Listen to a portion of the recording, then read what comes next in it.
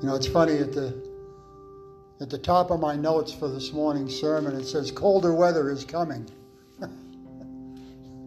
I think it already got here. What do you think? There's no doubt about it. So what do we do? What do we do when colder weather starts to come? We get out the heavier jackets and we pull out that comforter, right? That goes on the bed that keeps us warm. You know, I looked it up, and the word comforter, the word for the blanket, started to be used around 1758 in France. It was actually the word duvet. Anybody ever heard that word before? I have too. The word duvet actually means down, and they used it for that comforter because back then they filled the comforters. They got these two blankets and sewed them together, whatever material it was, and they put feathers between them. Those are the original comforters. Well, now we put all kinds of different stuff in there, and we use them in the wintertime to keep us warm. Usually we put them over the bed and over the blankets, and they work pretty good, don't they? They keep that heat in. That's the idea, is to keep the heat in, to make us comfortable. This morning I want to talk to you about comfort one another. My friend, when I told him what I was preaching this morning, he said, you know, that's a good message to preach right now. This is what the Lord gave me for this morning. And he said, you know, a lot of times congregations, when their pastor is missing, they need comfort. He said, I think you're on the right track. And I hope I am. Comfort means a state of physical ease and freedom from pain or constraint, according to the dictionary. Or it can mean the easing or alleviation of a person's feelings of grief or distress. That's what comfort is. We get comfort in a lot of different things. You know, we each take comfort in different things. Some of us, you might be sitting down and watching TV, just relaxing. Others, it might be right. For me, it's writing. I like to write. I take great comfort in writing. For some, it might be taking a nap. It might be walking. It might be getting out on the basketball court. I don't know, shooting baskets. You might take comfort in that. It eases your anguish. It eases your pain. Whatever takes away stress can be seen as something that's giving you comfort. Lately, I've been enjoying going down to the Frisbee golf. Anybody else play Frisbee golf? I love playing Frisbee golf. I've been going down to the Frisbee golf course in Belmont, and I take my dog's leash and I attach it to my belt. So he can't go too far. And he walks around the Frisbee golf course with me. He just loves it. He doesn't chase the Frisbee, fortunately. Otherwise, it'd be all eaten up by now. But we take comfort together in that. We're together, we're walking around, we're having a good time. We all need to have something we take comfort in. Now, in the story of Job, Job's friends, well, let's read verses, chapter 2, verse 11 through 13. It says, now when Job's three friends heard of all this evil that was come upon him, you know the story. You know, he lost everything in one day. I mean, he was a rich man, and everything was obliterated in one day. When they saw all this evil that was come upon him, they came every one from his own place, Eliphaz the Temanite, and Bildad the Shuhite, and Zophar the Naamathite. For they had made an appointment together. So in other words, they worked it out together to all come at the same time, to mourn with him and to comfort him. That's why his friends came. Have you ever gone to be with somebody just to comfort them? Just to sit with them when they needed somebody to sit with them?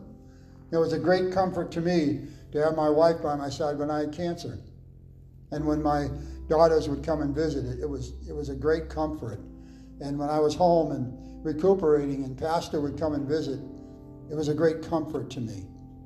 And every once in a while I go over to my neighbor's house and I sit with him for a little while, and it's a comfort to him. It eases his loneliness. It helps him out. So they came to mourn with him because of all that had happened to him, and they came to comfort him. And when they lifted up their eyes afar off and knew him not, they couldn't recognize him. I mean, he was covered with boils. He put ashes over his head. He was sitting by a fire because everything else was gone. They knew him not. They lifted up their voice and wept. And they rent everyone his mantle. In other words, they ripped their clothes. That was a sign of mourning and grief back in the Old Testament days. And sprinkled dust upon their heads toward heaven. So they sat down with him upon the ground 7 days and 7 nights, and none spake a word unto him, for they saw that his grief was very great. Can you imagine? Can you imagine having that happen to somebody that you know? Just lose everything. I mean, including his family, including his kids, everything. Would you be able to go and just sit with them for 7 days and not say a word? That's hard. We want to say something. We want to try to come up with some words of consolation, some words that can ease their pain and suffering. We had our district for Aflac received an award this last quarter, and we had a celebration for that award up in Forest City up in Leland on Friday night. And one of the people on our team, Monday, they had lost a very close friend in an accident.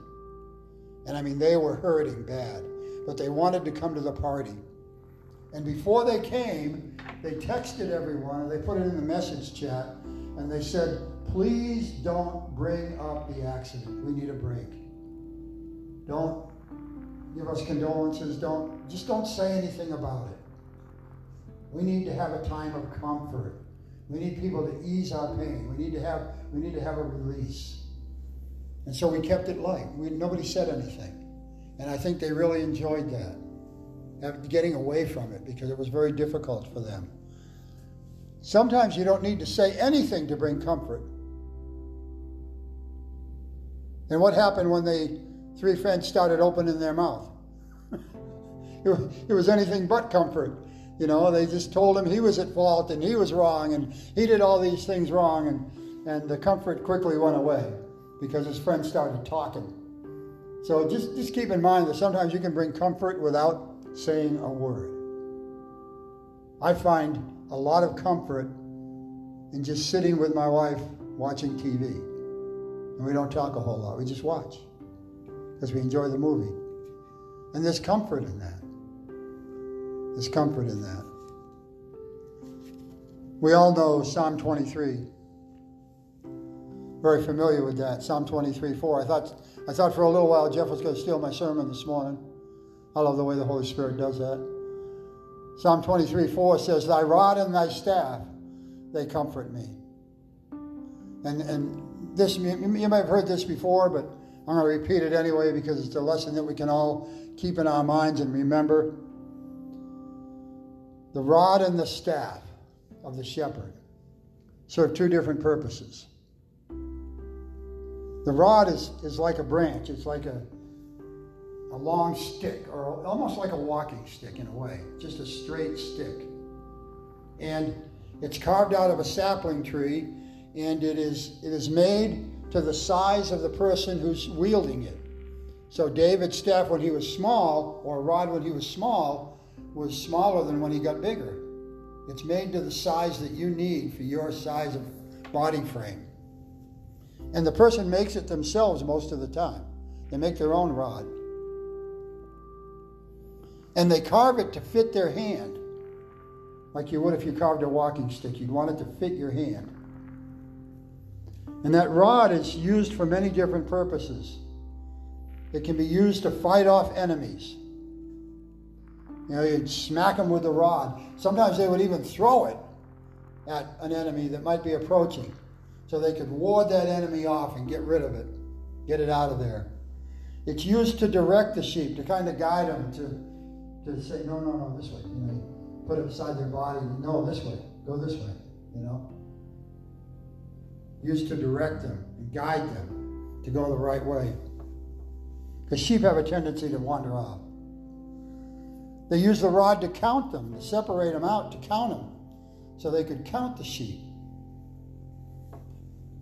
It's also used to part the thick wool when they're inspecting the land to start shearing.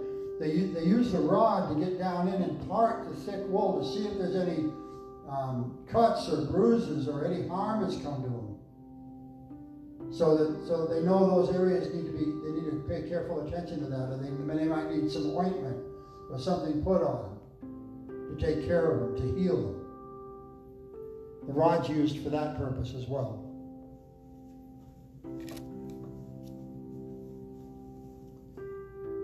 The rod represents discipline, authority, and protection from danger. How many appreciate the fact that God uses the rod of authority with us once in a while? You know, we don't always like being disciplined. Not always like it, but sometimes we need it. Sometimes we need it. We need to recognize God's authority. And we're so thankful that He protects us from danger. The staff, on the other hand, now it is made, the staff has a crook on it. That's the thing we probably relate most when we think about a shepherd, is the staff. Because the staff has that curved handle. And we think about the shepherd taking that staff and hooking it around the neck of a lamb that might be in danger and helping it get out of danger, helping it get out of a thicket that it might have got caught up in, or get back up out of a ditch. They'll use that crook on that staff to pull them up, help them get up out of that ditch. Or if a young one has wandered off from the mother and they've gotten separated, if that shepherd picked up that young lamb and the mother felt the scent of a human on it, they might not accept it back. So they would use the staff to pick up the young lamb and bring it back to the mother, so that the human scent wasn't on the lamb. The staff can also be used to draw timid sheep to the father, to the shepherd, the ones that aren't as apt to come up to him when he needs to count them, or when he needs to inspect them. He'll use that staff to pull them to him.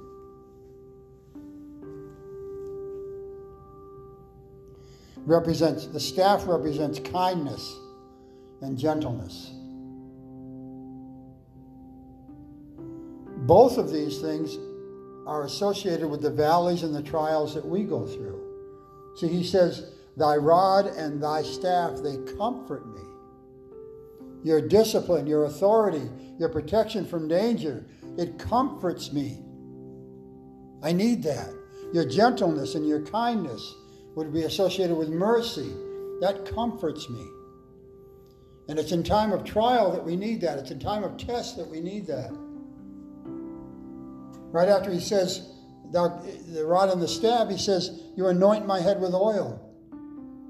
Once we go through that discipline, and once we get back in the flock, he anoints us. And he sets us apart. It's a beautiful picture of what a shepherd does for his flock.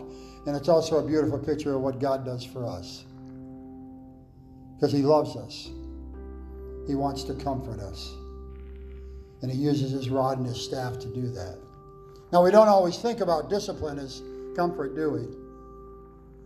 We didn't when we were a kid, that's for sure. You know, you got discipline when you were a kid. That wasn't too comfortable most of the time. You might not have want to sat down for a few days after that discipline. But God's discipline we can take comfort in. Because we know that whatever he does for us, he does for our good. It's always going to be for our good. James says we take joy in the trials. Take joy in the tests. Because he's perfecting us. He's bringing us to a new level, a new height in our walk with him. He's always helping us grow. Always helping us grow. If you want to turn with me over to 2 Corinthians chapter 1, verse 4.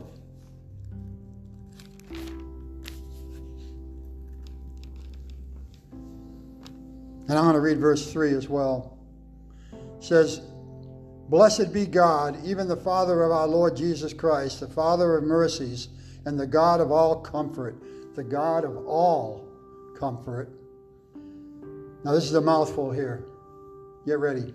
"Who comforteth us in all our tribulation, that we may be able to comfort them which are in any trouble by the comfort wherewith we ourselves are comforted of God." There's a lot of comfort in those two verses. A whole bunch of comfort. First of all, our God is the God of all comfort. He eases our pain. Remember the definition? A state of physical ease and freedom from pain or constraint, the easing or alleviation of a person's feelings of grief or distress. That's comfort. That's what God does for us. He's the God of all comfort.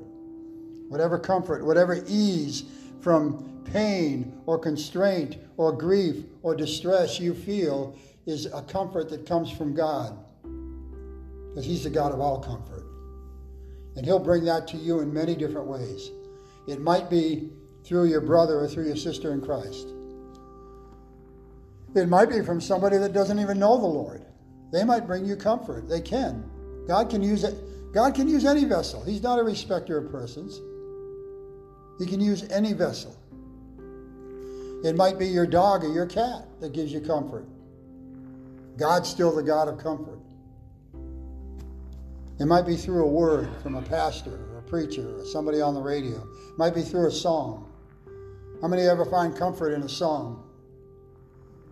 Amen. I find it all the time, Ronnie. All the time. I'm out walking early in the morning. I'm listening to music. I find a lot of comfort out there. A lot of comfort. God is the God of all comfort. And He comforts us in our tribulation. Have you ever been in a test or a trial? I talked about my cancer before, but have you ever been through a test or a trial where God came in and just eased His Holy Spirit upon you and you felt that comfort? You felt that Spirit touch you and revive you and ease that pain, that suffering that you were going through? I think we've all felt that once in a while, haven't we? We've all felt that once in a while. He gives us comfort in our tribulation. Why? So that we may be able to comfort others. He doesn't do it just so we can be comfortable. He doesn't want you to just sit there and say, "Oh, I'm comfortable, I'm good now. I don't need anything else." No. Then we have to go out. We're supposed to comfort others. We go out and help them. You know, a lot of the trials that you've been through in your life, you've been through so you can help others to go through the same trial, the same test. He comforts us in all our tribulations, that we may be able to comfort them in any trouble by the same comfort that we're comforted with by God. The same comfort. We give the same thing to them as God gave to us. Maybe it's some kindness. Maybe it's mercy. Maybe it's grace. You know, Jesus said in the Beatitudes, "Blessed are the merciful, for they shall obtain mercy." Tell you what, folks, I need all the mercy I can get. I don't know about you, but I need mercy on a regular, unscheduled basis. My mess-ups aren't scheduled most of the time. They just kind of come, you know. I say the wrong thing or do the wrong thing or act the wrong way, and I need mercy. I need mercy. And you know what? Our God is quick to give out mercy. I just read that this week. Where did I read that? Now I got to find it. I'm sorry. This isn't in my notes. Because I just remember in our devotions, my devotions this week, I read this verse in Psalm 90, I think it was. Sorry for the diversion. Psalm 90. I will find it. Psalm 90, verse 14. "Oh, satisfy us early with thy mercy." How many here when they mess up, when they do something wrong, say, oh God, I don't want mercy right now, I want it later. Nah. God, right now, be merciful to me. Right now. God satisfies us early with mercy. He satisfies us right away with mercy. He doesn't wait to do it later. So why do we wait till later to do it to our brother or sister who might offend us? Oh. Comfort those with the same comfort that you were comforted with. He was merciful to you, be merciful to them. He's the God of early mercy. Right away, he gives mercy. We need to get into that time frame where we give mercy right away. Early, he gives mercy. I love that. I love that. Because I want to be comforted just like the next guy does. So where does the comfort come from? Well, it comes from the Comforter. Right? We have a Comforter. And it's not just there to keep us warm at night. Not just something we can throw over our heads when it's cold. The Comforter that we have comes because Jesus Christ said he'd come. John chapter 14, verse 26. It says, but the Comforter, which is the Holy Ghost, whom the Father will send in my name, he shall teach you all things, and bring all things to your remembrance, whatsoever I have said unto you. The Comforter has a purpose. I've been talking about comfort. Well, what brings us more comfort than God's Word? Most of the time, if we want to find comfort, this is the place we're going to find it, right in here in this book. Now, it might come from somebody else, but many times those words of comfort that they speak will come from this book. Or the actions that they take will come from this book. He's going to lead us into all truth. That's the comfort that he gives us. He shows us his truth, and his truth is comfortable. It comforts us. It lets us know that you're all right. Lets us know that we're saved. We talked about some of the blessings, the promises of God in Sunday school. He's our healer. He's our redeemer. He's our savior. He's our protector. He's our provider. He delivers us. He made a home in heaven for us. He's going to provide summer, winter, fall, and spring. Those are promises of God. They bring us comfort to know that the sun is going to rise and the sun is going to set every day. We know that. God's going to take care of us. The Comforter teaches us. He brings us into all things. He brings the things to remembrance, like he did this morning in Sunday school when we were talking about the promises. He brings those things to our remembrance when they need them, when we need them, and they give us comfort. John chapter 15, verse 26 says, but when the Comforter is come, whom I will send unto you, even the Spirit of truth, which proceedeth from the Father, he will testify of me. The Comforter gives testimony of Jesus Christ. And in our lives, hopefully, when we walk down the street, when we meet somebody, they see that. They can identify with that. They know that we walk with the Lord. They know that we walk in the Spirit of truth. They know that we walk a walk that maybe is a little different than the world. I came across the saddest thing the other day. I was telling in Sunday school how I helped this man and this woman with their branch in the front of their house. And, I said, it's too bad our Congress can't work together like we just did. And they just laughed. And I said to the man, I said, your wife tells me you've been having back problems. And he said, yeah, I've had them for 50 years. He said I'm waiting for an MRI to find out if they're going to do surgery. And I said, well, can I pray with you? And he said, no. I don't believe in prayer. I don't believe in any God. Used to be an evangelical Sunday school teacher. Must have run into some bad teaching. I don't know what happened. I really don't. He didn't want to talk about it. He said, I asked a bunch of questions. Nobody had an answer. I said, well, can we sit down and talk about those questions? No. I don't want to talk about it. I wasn't going to get anywhere with him. I'm just going to try to be friends with him. See where we go from there. That's sad. He doesn't have a Holy Spirit to comfort him. We do. John 16:7 says, nevertheless, I tell you the truth, it is expedient for you that I go away. For if I don't go away, the Comforter will not come. But if I depart, I will send him unto you. Aren't you glad? Aren't you glad Jesus died on the cross? I mean, that's a terrible thing to say because that was a painful death. But if he hadn't, we wouldn't have the Holy Spirit. It wouldn't have come.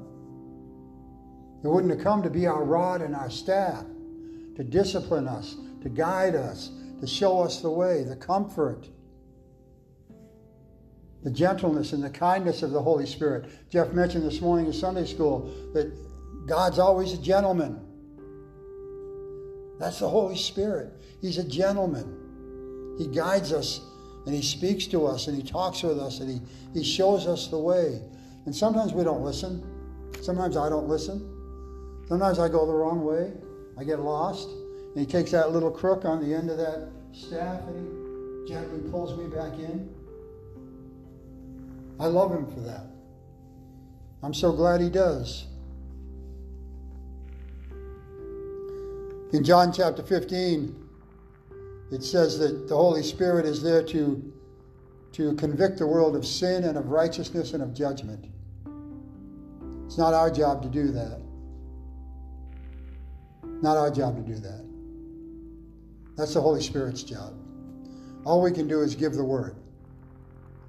All we can do is share what we know and allow the word and the Holy Spirit to work together to bring that conviction of sin and of righteousness and of judgment.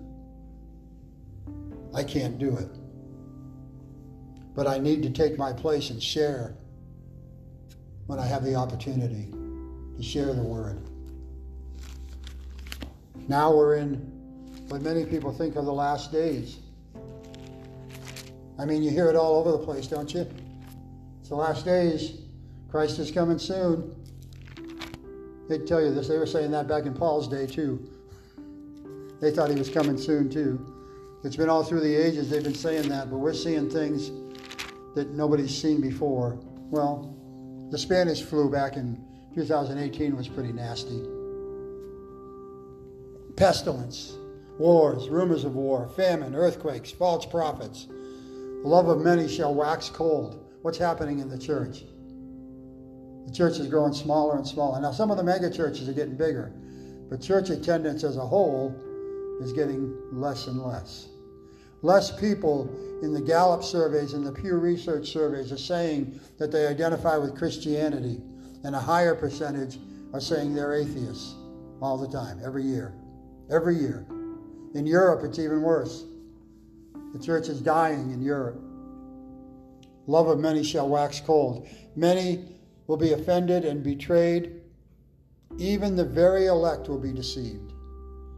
We see a lot of deception in the church. We have to be so careful at the teachings that are out there. These are all signs of the last days. These are things that Jesus told us were signs of the last days. What are we supposed to do in the last days? What are we supposed to be talking about? How do we comfort one another with all this going on? Well, now the Bible even has an answer for that one. I'm in the wrong book.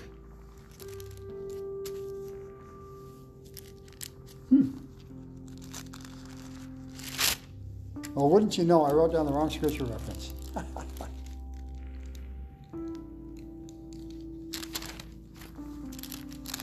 I love it when that happens.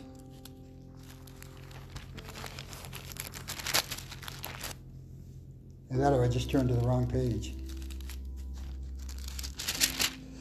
We have an obligation to comfort people.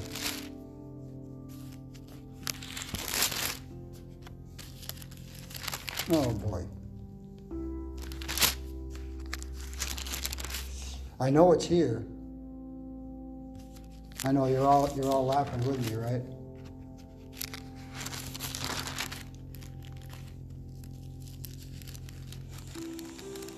Well, it just disappeared on me. I don't know how Scripture does. How does Scripture disappear? No, it didn't. It's still in here. It's just not where I wrote down it was. Aha! I was off a chapter. Doesn't that happen? You write down your notes and you're off a chapter.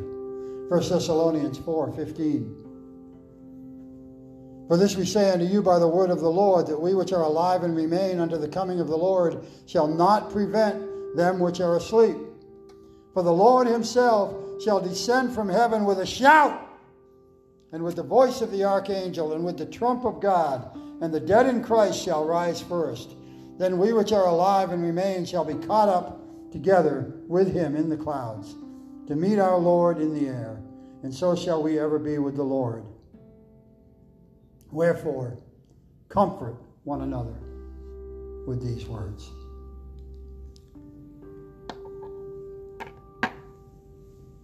If you're a child of Jesus Christ, those words are comforting.